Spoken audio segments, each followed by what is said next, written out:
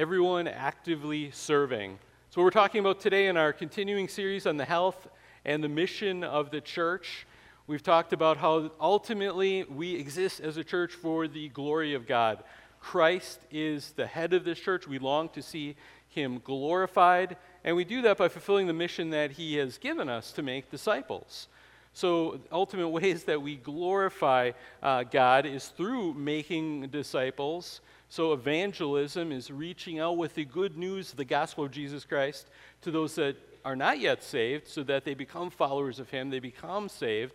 Discipleship is us growing together as better and better disciples and followers of him, becoming more like Christ, doing what he calls us to do, and part of that is caring for each other. But if we're going to fulfill this mission to make disciples, we need to be working together and actively involved in doing that.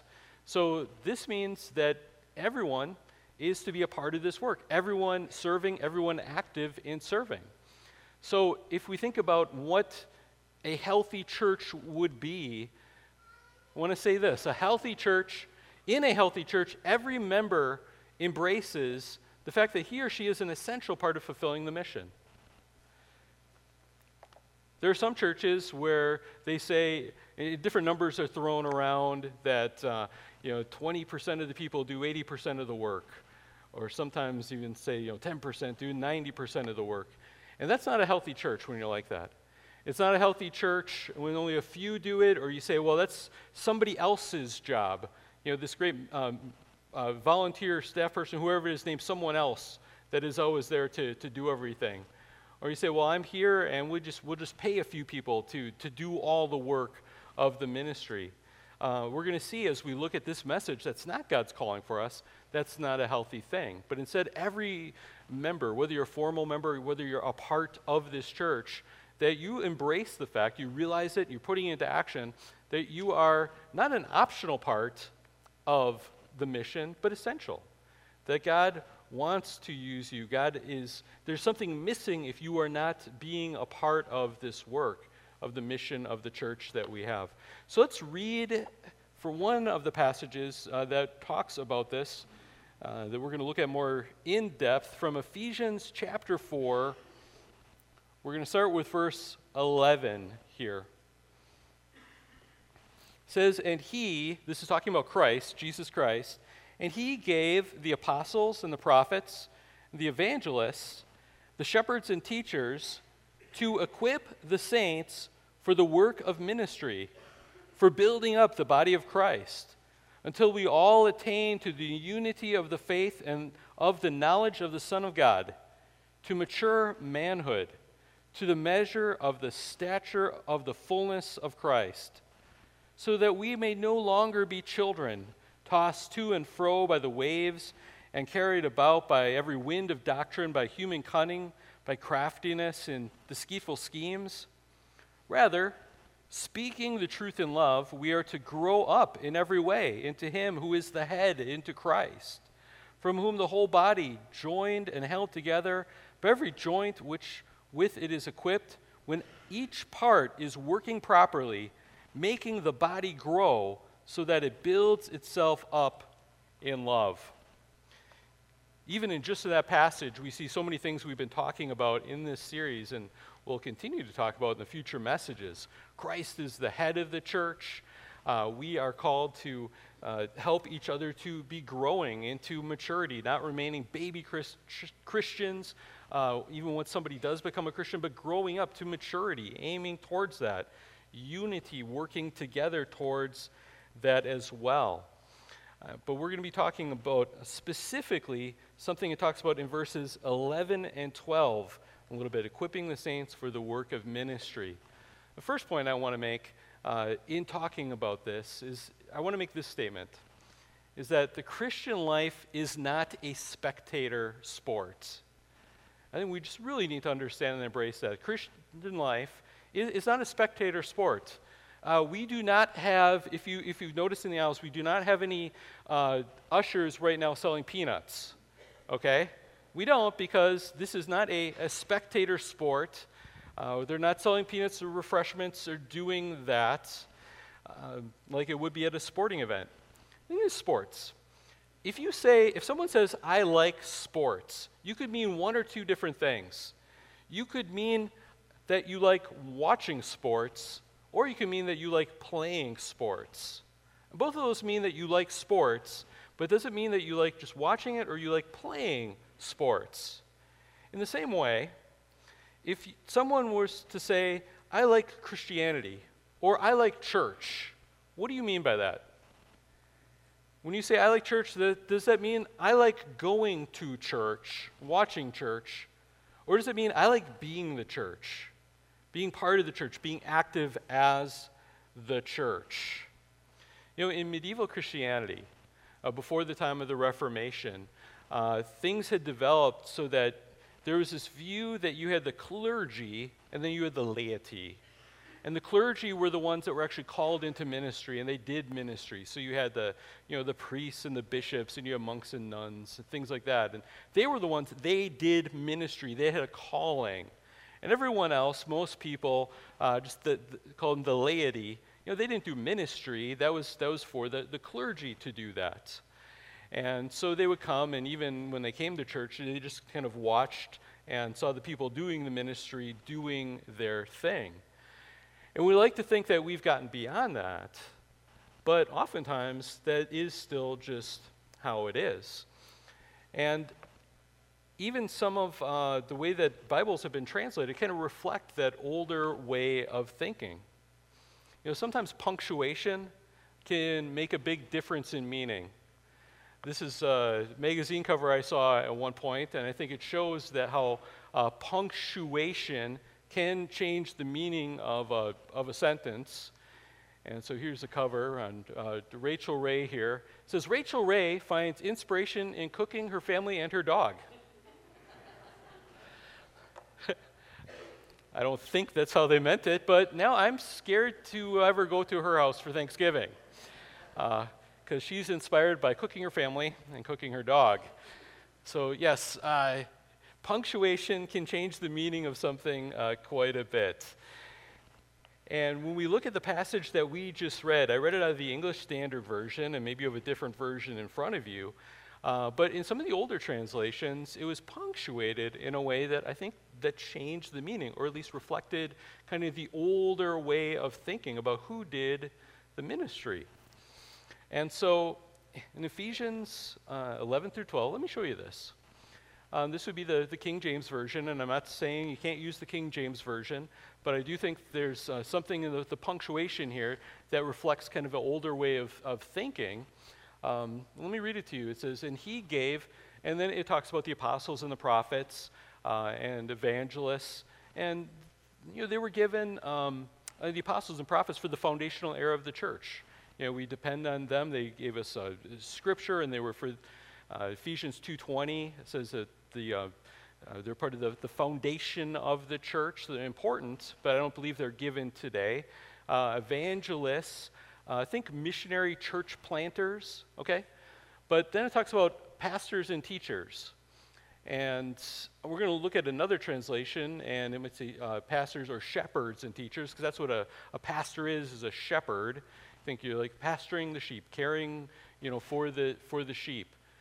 And also, the way that it is written in Greek is that it's not two different people. Pastors, there's pastors, and then there's teachers. But you could almost hyphenate it. The way it's written in Greek is pastors and teachers, that it's all kind of one office. So yes, I am a pastor-teacher for the church. Pastor Zach is another pastor-teacher for the church. Now, I want to point this out that in the original manuscripts that were written, actually they didn't have the punctuation. Okay, so it's added in by editors, translators, but as far as what they think makes sense. And again, I think this reflects kind of an older way of thinking. And it says, for the perfecting, here's why God gave to the church pastor teachers, and he lists some reasons. For the perfecting of the saints, and then there's a comma. I colored it yellow there so you can see it. For the perfecting of the saints, and then for the work of ministry, and for the edifying of the body of Christ. Now, I want to say perfecting can also be translated as equipping the saints for ministry. We'll see that in ESV, so that's not the the big difference here, also when it talks about saints, don't think that just means, Mother Teresa or Saint, Michael or whatever. That was kind of the Middle Ages or Roman Catholic understanding too. But according to Scripture, it calls everyone that is a genuine believer in Jesus Christ a saint. A saint is a holy one. And you've been declared holy by the Lord the moment that you put your faith in Jesus Christ and you trusted in him. So every Christian is a saint. Every Christian is, that's what it's talking about here. And edifying means to be built up. All right, so that's a King James version, and it's going to give a certain mindset. Pretty much all the other versions that we see that are after that, including the New King James, they leave out that comma, okay? So let me show you the ESV. It says, and he gave the shepherds and teachers, okay, translating a little different, to equip the saints for the work of ministry, for building up the body of Christ, and then it goes on as we read. Now, notice the difference that having a comma there makes or doesn't make. What is the role of the pastor teachers? In the older way of thinking, and with that comma there, he gave the pastors and teachers for a few things. For the perfecting or equipping of the saints. That's kind of one reason. And then he gave them for the work of the ministry. So the pastors, they're there to do the work of the ministry. And then for the edifying the body of Christ and for so on. But look at the difference it makes if you leave out that comma, which I think is how this is actually intended to be. Then what is the role of the pastors and teachers? That he gave the pastors and teachers to, click one too many times. He gave the shepherds and the teachers, the pastors and teachers, to equip the saints for the work of ministry. That's a pretty big difference, isn't it? One is saying that it is the job of just the clergy, the pastors, the professionals, those specially set apart to be doing the work of ministry. But the other is saying that it's a job of all of the saints, of all Christians, that we've all been set apart for ministry. And therefore the job of pastors and teachers is not just to have us do the ministry and you watch us do the ministry, you pay us to do the ministry, but instead we are to equip you, to equip everyone so that we're all doing ministry, God's work of service together. This is a big game changer. To make it clear, let me ask you, we'll do a few questions here to see if we kind of get this. Assuming that this second way is the way that it's meant to be, who are the main people doing the ministry? The pastors, or is it all Christians? How many vote just the pastors? How many vote all Christians? Good job. What is the pastor's job according to this? Is it doing the ministry? Now, there is ministry we're supposed to be doing. We're not denying that. Or is it be equipping all of the members, all of the Christians for ministry? How many vote for A? How many vote for B? Yeah, it's equipping all of the Christians, all of the believers for the work of ministry. And last one here. What is the role of all the members? Is it to watch the pastor or the pastors do ministry, to observe this? Or is it to do ministry? I'll ask you again, how many vote for option A? No one? How many option B? Yeah, to do ministry, to be doing the work of the ministry. Yeah, this is a game changer. This changes it from the way that it was in the Middle Ages, and honestly in a lot of churches today, whether it's Protestant or otherwise, where it's like you have the people that we pay, the people that we do that, they do the ministry, we'll come watch, maybe write a check so that you can do it and we don't have to.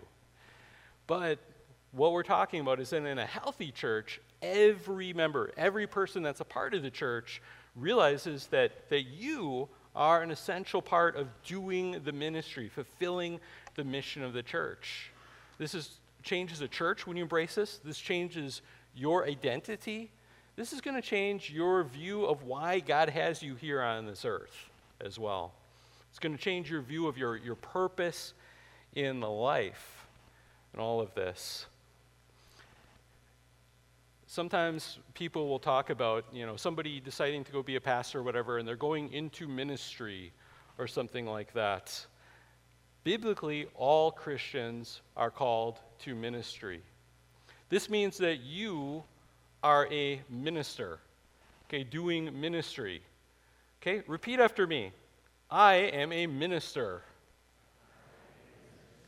Yeah, you are. That doesn't mean that we're saying that you're a pastor, elder, or a deacon, but you are a ministry. You're called to service. You're called to ministry for the Lord. You don't go into ministry. You are in ministry. You're called to do that as a Christian. You're called to that the day that you were saved. And you will do some ministry that I would never do, that I could never do, because God has equipped each of us differently with our skills, abilities, life, background, connections that you have with different people. And there's people that you're going to be able to impact, you're going to be able to reach, different skill sets, spiritual gifts that you have that I don't have. I don't believe that God has given anybody to the church that is just the Swiss Army knife of all abilities and all spiritual gifts. And maybe in the early church, maybe the apostles, but I don't think, first of all, one person can't do everything, but I think God has specifically equipped people that they have things that they can contribute, but they also have deficiencies as well. So that we never think that, well, I don't need you or we don't need each other because I can do everything. No, we don't. We're each equipped differently and we're each needed and we each need each other to fulfill this ministry. Now, this also means that when even, coming to church or viewing, who does the ministry, if you think of it with like a sports metaphor, again, it's like if you think of it like an arena, you go to a big sporting event, and you have all the spectators that are there. They're not playing, they're the spectators. And they watch and they cheer, or their team does bad, they boo them.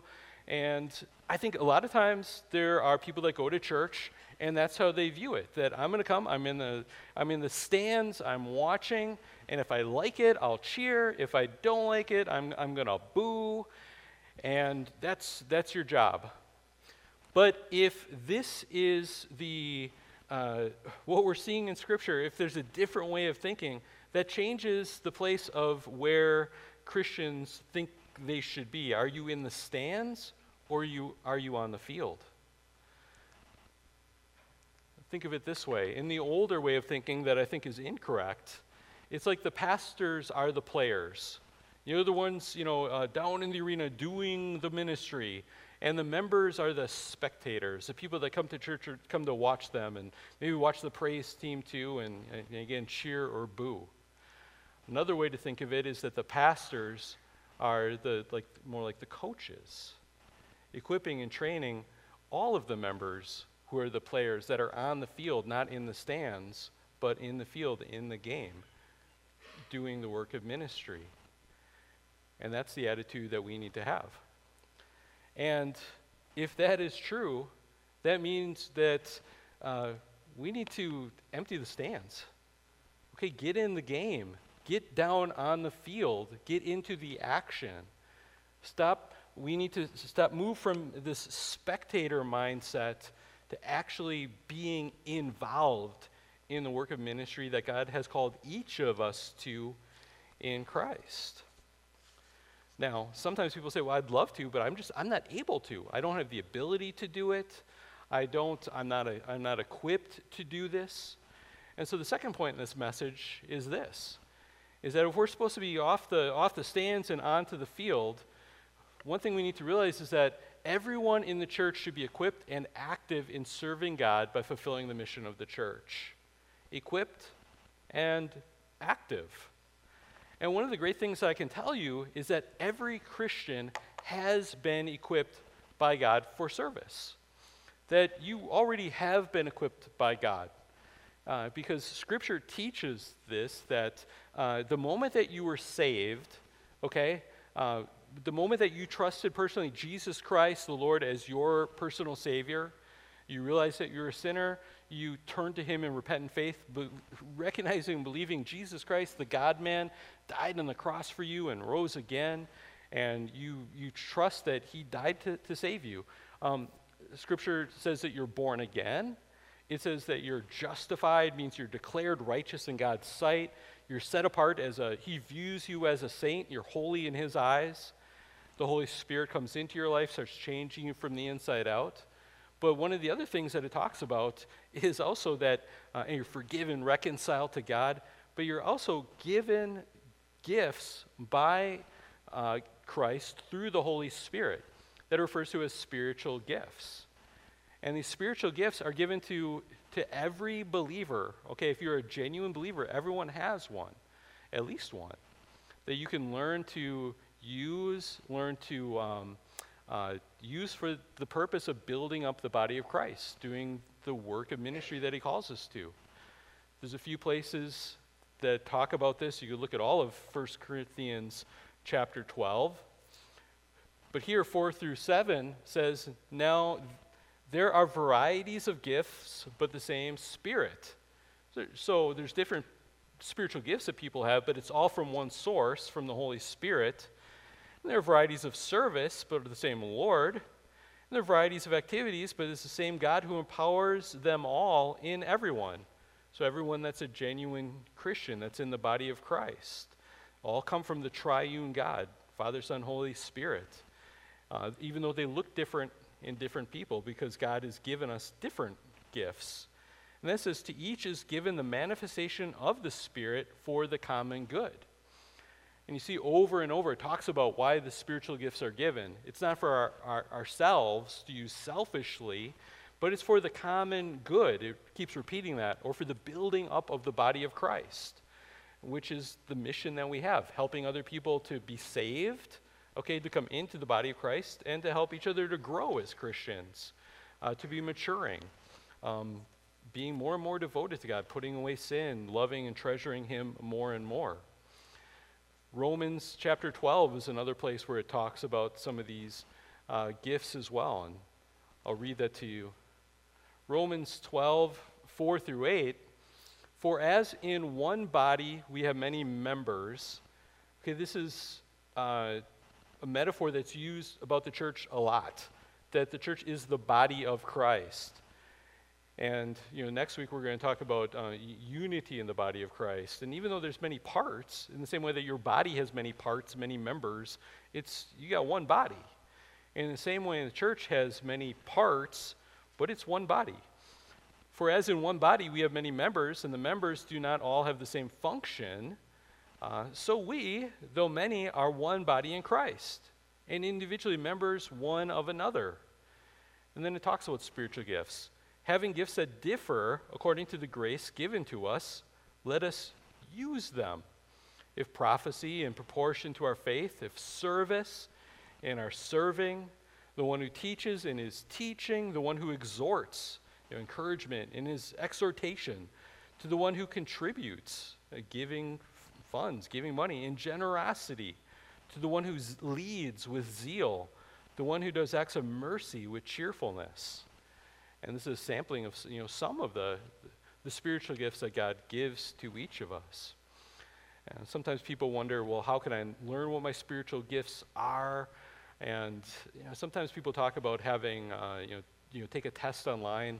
Sometimes I think those are not really all that helpful. And if they were accurate, somebody that's not a Christian, they do those little surveys and would say, you don't have any spiritual gifts. But I think some of the best ways, one would be talk to the people that know you well. What do they see in your life?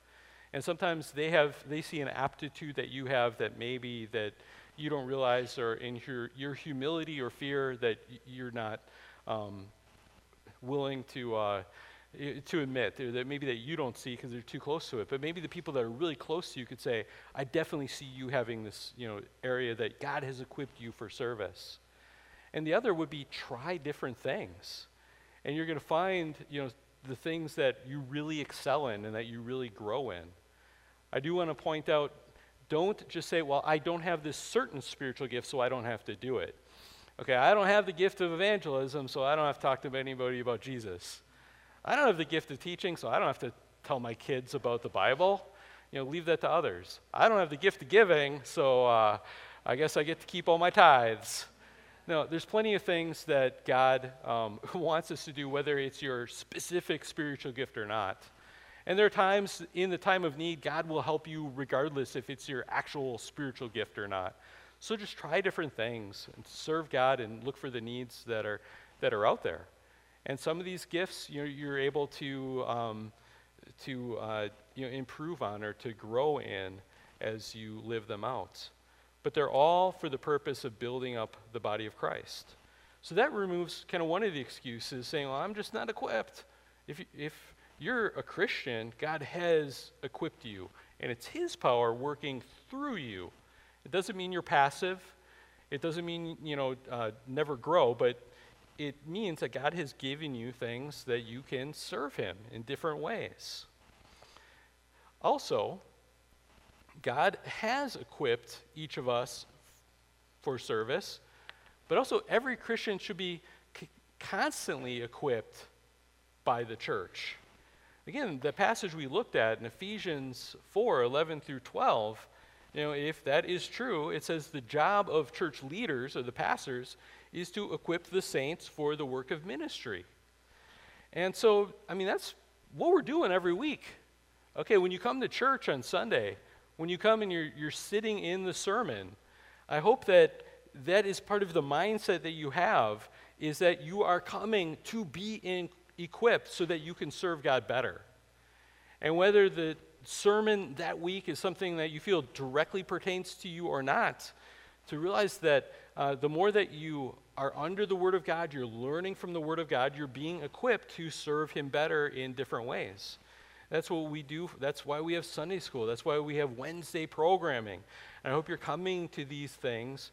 And if you do, this is how the major way that we equip you to serve the Lord.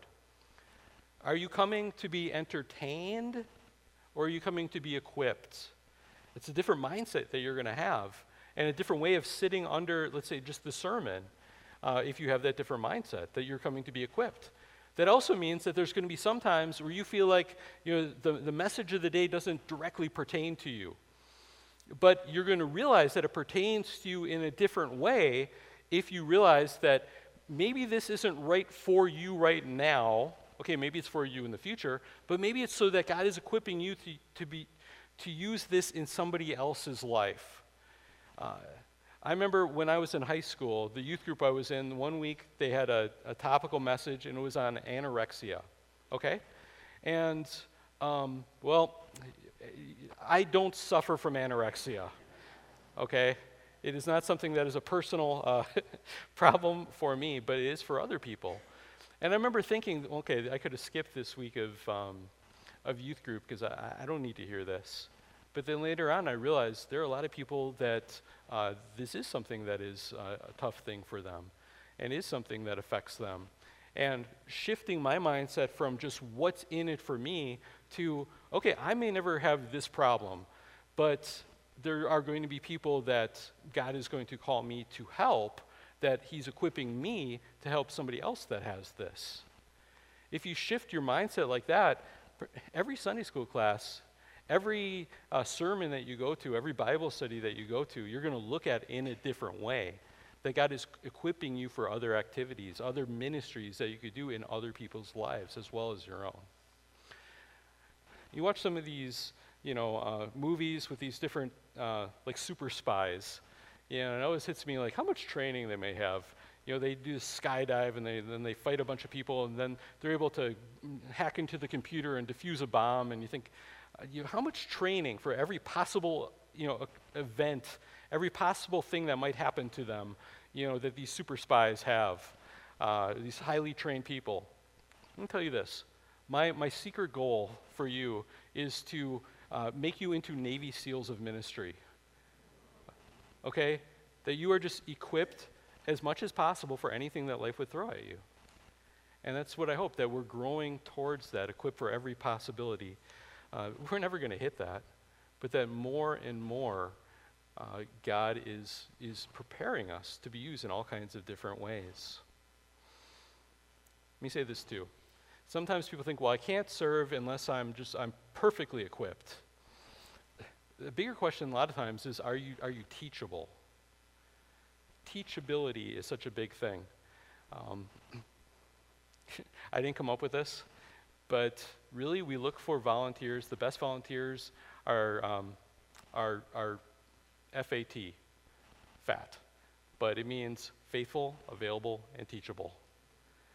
And if you are those things, then you are somebody that we can really use. If you're faithful, if somebody's not faithful, that's hard. Maybe they'll show up, maybe they won't. Maybe they're going to drop the ball. Available, that's a big thing too. You know, if you have the most capable person in the world, but if they're just, they can't do it, or they pack their life with all these different things, that makes it hard. But teachable, that's so huge. Because if you're teachable, we can continue to grow. You know, and other leaders can pour into you. There's ways for you to come alongside other leaders, to job shadow, to grow, to be eased into things. You know, it shouldn't be just, you know, instant, sink or swim. But I would hope that in different ministries we have other people more than we actually need, because some are there learning.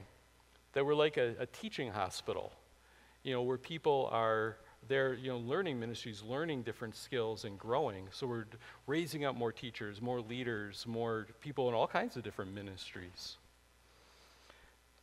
And also, it's not just about serving God in, you know, church when you're here in this building, but your callings in life are, there's some through the church, but also God has callings for you as a parent, in the workplace, you know, in the community, and you need to be living out your Christian life in those areas as well too, being equipped. And every Christian should be active in serving, not just equipped. You could have the equipment you want. You could have a garage full of tools. You know, some guys, it's amazing. You know, massive garage full of tools. They're all organized. They're all hung up. But if you never use them, what's the point? And so it's not just about collecting tools. It's about putting them to use, actually using them. In Romans 12:16 that we looked at before, just let me point out a few words that were embedded into the middle of this. Let us use them.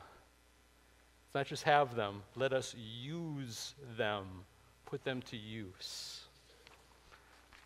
And then finally, we think about serving the Lord. We serve the Lord, and this is helpful, with our time, talent, and treasure. So serve Lord with your time, your talent, your treasure. You only have so much time, and sometimes it is a sacrifice to serve the Lord in that way, to carve out time, whether it's here, whether it's doing things that you need to, preparing for different things, preparing for that lesson, growing as a Christian, your Bible study, your devotion, so that you are more equipped and ready to serve Him in different ways. With our talents, you know, we have spiritual gifts. We also have natural talents too that can oftentimes be used, different skill sets, and treasure. And that is an important thing too. And our treasure, you know, the money, the resources that He's given us, this is another way that we need to serve Him. You know, by giving to the work of the Lord, it's a way that you take the efforts that you do in the workplace and you are putting it in a format that can be used for ministry as well. And you know, if you're at your workplace and you're thinking, well, I'm going to give to the Lord, that changes even your view of, you know, your 9-to-5 job or whatever your work schedule is. That you're not just there doing something for yourself. And hopefully you realize it's a calling and that you're doing, you know, good for the community and the world by the job that you're doing. But also, if you're thinking, I am making money that's going to help support missionaries. I am making money that's going to go help the church fulfill its mission to reach people for Jesus Christ and for them to grow.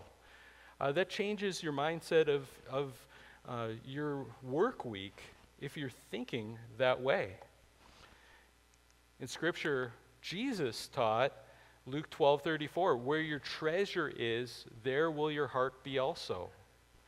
2 Corinthians 9:7, talking about giving, each one must give as he has decided in his heart, not reluctantly or under compulsion, for God loves a cheerful giver. Notice both sides of that. In the Old Testament, they had the tithe, and people debate, are we supposed to tithe today? And some people feel that we are, and some say that, well, that's, in the Old Testament there were tithes, and there were some times where there was you gave more than the 10%, but it doesn't strictly say that in the New Testament for us today. And that's probably true. I think you'd want to ask, but is that still a good guideline? Should we give less than that? Bible talks about giving as you've been prospered. So the more God is giving you, the more resources you do have to give for his work, and maybe that's just a starting point. But each has decided in his heart with God and his conviction to you, but it says not reluctantly or under compulsion. So not compelling you to, we don't come in and write your checks for you or, automatically deduct from your account. That's, in one way, it's between you and the Lord, but it also says not reluctantly too. And so if that's the issue, it's like, I don't want to part with this, I need this, I want this. That's an unhealthy attitude towards giving, as well. Giving is a mark of a maturing Christian. It is. It's not the only thing, but it is a mark of a maturing Christian, that you love God and you love his work so much that you're able to give some of your resources to go to that work. And that means there's less for you to do all the things that you want to do. And that makes it somewhat of a sacrifice for the Lord. I would encourage you, wherever you're at in your giving, to take a look at that and to ask God if he would have you to start making, if you're good where you are, or if God would have you to start making steps towards improving that. We are saved.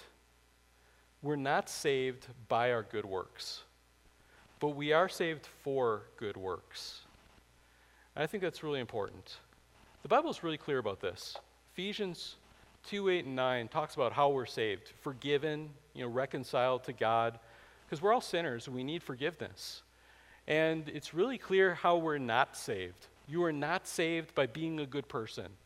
You are not saved by doing good things. It says, for by grace you have been saved through faith. And this is not your own doing, it is the gift of God, not a result of works, so that no one may boast. Grace means gift, it means free gift. So if you are forgiven by Christ, it's not because you worked real hard or you're real dedicated. That's not how anyone is saved. It's not by your works, it's by his work, Jesus's, but not by ours. Okay? And it says how it's received too. That it's not received by, again, by doing good works.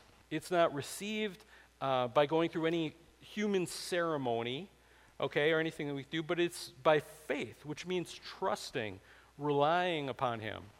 So salvation is given by grace alone. It's a free gift. We don't earn it. Jesus earned it for you. You receive the gift by believing, by trusting, turning to him, and accepting the free gift that he gave you, okay? But it's important for us for the Christian life to also look at verse 10. And it says, for we are his workmanship, God's workmanship, created in Christ Jesus for good works, which God prepared beforehand that we should walk in them. So this means that you are not saved by good works, but you are saved for good works. You're saved to serve him. You're saved to serve others, other people. And God wants you to do that. We do that out of gratitude. We do it out of love for the Lord. There's some things in your bulletin I want you to look at. And you don't have to fill this out, all these right now, but on the back of the outline, if you've been taking notes, on the back it says personal service inventory. And I'd like you, I may ask that you would do this sometime today, if not even starting it right now, maybe, to think about how have you been serving the Lord through the church. And I have a few spaces here to write down, maybe you teach, you serve in nursery, you do this, you do something else. How often do you do it? Is this a once-a-year thing? Is it every week? So you're just taking a look at this. And some might say, well, there's a lot of dots here. There's a lot of spaces. There are some people here that will fill in all of these. We say, well, that's too much. And maybe it is. Maybe there's some that they need to make sure that they're being ministered to instead of just doing ministry. But also it might be the case that some people are doing all those things because other people aren't. And maybe this is something that God, as you look at this and say, how am I serving now? Not how have you served in the past, but how are you serving now? That maybe God will work some conviction to say that he has other things that he wants you to consider being involved in or to consider doing. I have a few other questions there, because I want this to be a practical message for you that I want you to think about. Question, what skills or abilities do you have that you could use to help the church fulfill our mission? Whether it's spiritual gifts, whether it's natural talents, whether it's skills that you have learned over time, just make a list of those and potentially that maybe that you could be using in the life of the church. Question, remember that the best Christian workers are FAT, faithful, available, and teachable. And just think about your life. How are you in each of those ways? Do you have a problem with one of them? Do you have a spirit that is not teachable? You don't want to grow or listen. How available, teachable, faithful are you? And one here, this gets personal. These are for you. Okay, don't turn this in. Okay, but to think about your giving as well too. What percentage of your income are you contributing to support God's work through your church? Maybe take a look at that. Your monthly giving. What percentage of your even just of your take-home pay are you giving? And I know some people give every week. Some people give once a month. But there comes a time it's good to assess that. And then you could even ask, did you give financially this week? Because sometimes it's this hypothetical thing. You realize, well, I haven't really gotten around to do that for a while. And I say this not because we're hurting or just looking for your money, but it is, I think, a mark of a maturing Christian and a mark of health for the church as well. I have something else that's in there too that I would like you to pull out, and maybe this is something that you can fill out and even turn in even before we leave here. But this is kind of this kind of neon-looking card. This is a ministry interest card. Okay? Because what if we talk about ministry serving here, but we want to give you a chance to respond and try to help to pull you into things, because there are needs that the church has. And we want to know if you have some interest in some of these, whether it's you really want to get in or you're at least just open to having somebody contact you to discuss maybe how you could be involved. So if you could fill out your name, your phone number. Now, if you're a visitor or you're just brand new to the church, we're not trying to just rush you into something. I'd be glad for you to just, keep attending for a while so you can, understand what the church is all about. But whether you're a member or you've been here for a while and this is your church home, maybe this is a point where you realize, yeah, I need to start getting in the game, at least to a degree. Let us know if you're a member yet. Yes, no, maybe you're in process. You could also, maybe you're not a member, but you're like, yeah, but, hey, let me know the next time you have a class. Maybe mark that on there too, so we can let you, kind of reach out to you. There are some things you don't need to be a member, but there's some things that you would need to be a member in order to do. And then what we have here is general interest areas. And mark any or all that you might be interested. This is not every possible ministry in the church. There's more specific things, and there's some that aren't listed here. But some of the general areas that maybe it'd be great for you to let us know that you are interested in. This doesn't obligate you, okay? And this also doesn't guarantee. It doesn't mean, well, I checked this, so I wrote that I want to, sing a solo every week. Like, well, that may not happen. So it doesn't guarantee you to serve in a specific way. And also, it doesn't mean that there's a need for everything right now, but it's good to know that you might be somebody that we can contact in the future or help to grow in these different areas. I noticed one of them, working with kids, there's always a need that we have for working with kids and for the nursery. Okay? It is a constant need. And that is also because of one thing that is a mark of health in our church, that we have kids here. Okay? We wouldn't have this problem if we were a church with no kids. And there are a lot of churches like that. I talk to a lot of pastors that have no problem staffing the nursery because there's no one there. And their church is going to die soon. So we need to ask ourselves, do we want to continue to be a church that is going to grow and be here for the next decades and maybe another 170 years or until the Lord comes? And if that's the case, we need to minister to these kids. Now, some of you, I just know this because I've heard it still. If you've said in your head right now, I've done my time, I would ask you to please reconsider that statement. I've heard that going around, and I would ask you please to just delete that from your mindset, okay? And I don't know if, maybe there was a time, in the past when you worked real hard, maybe you were burned out, and I don't know why the people that were older than you, if that's the case, that they didn't help and just said, you're on your own, you have to do it, but I think that would have been wrong of them. And we do have new people coming in, and we do have young families, and I think there's a lot more people that could help in this than that do. It doesn't mean you have to do it like every month. Maybe we'll contact you, and even if you did it every other month or something, that could be a big help to people. And if we think about the mission that we have as a church, making disciples, okay? Think of, it's not just that you're helping in the nursery or with a preschool program. You're ministering to those kids in a way, but you are making disciples because while you are caring for that kid, it means that mom and dad are able to be in the service, maybe hearing the gospel, maybe understanding the gospel for the first time and being saved, okay? And while you're there caring, for that baby so that the family can do that, you're caring for the baby, and therefore, if we had lots of, children in here, in one ways that could be great, and it's great that some people aren't distracted, but there's a lot of people that would be distracted. And maybe you're also helping to make it in a way by caring for those kids where people that really need to hear that message are able to focus on it without another thing that's, pulling their attention away.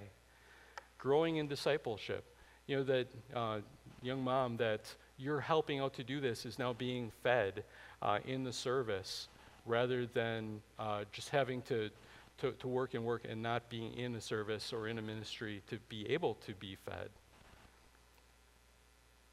So it doesn't necessarily mean that you have to be on the ground, with the kids. We have a different mix in there. But can you hold a baby?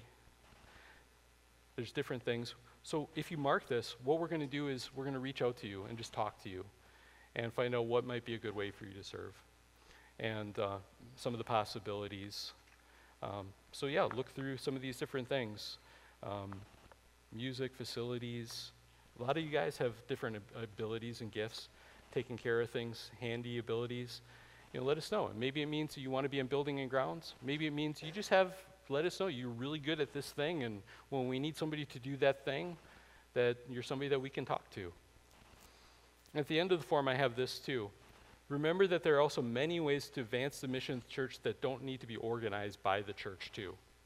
So I don't want you to have the mindset of, well, I'm not going to do anything until you give me a job to do. Because a lot of what we do doesn't need to be organized by the church. And I give some examples. Inviting people to church. Share the gospel message with non-Christians. Visit and help people in the church family who are sick, lonely, or in need help. Give help to the poor or the suffering. Invite people to your house for a meal and fellowship. Be intentionally welcoming to newcomers at church. Help people build connections to each other. Be faithful and generous with your financial giving. Be active in prayer for our church and for our missionaries. These are all ways that we fulfill the mission of the church. And we should be doing both, some things through the church and also things that you're just doing in your calling as a Christian. Because in a healthy church, every member embraces the fact that he or she is an essential part of fulfilling the mission. So are you still sitting in the stands, or are you willing to get in the game? Let's pray. Lord, we thank you that we are saved by grace alone, through faith alone, Lord, in Jesus Christ. But you have also saved us for good works, for building up the body of Christ, for ministering to each other, Lord God. And thank you that you equipped each Christian to serve you in distinct ways, Lord, as we work together as one body for the one mission that we have to glorify you, Lord God. So, Lord, help us to be about that work, Help us to be equipped and to be active in serving you for the glory of Jesus Christ. In his name we pray. Amen.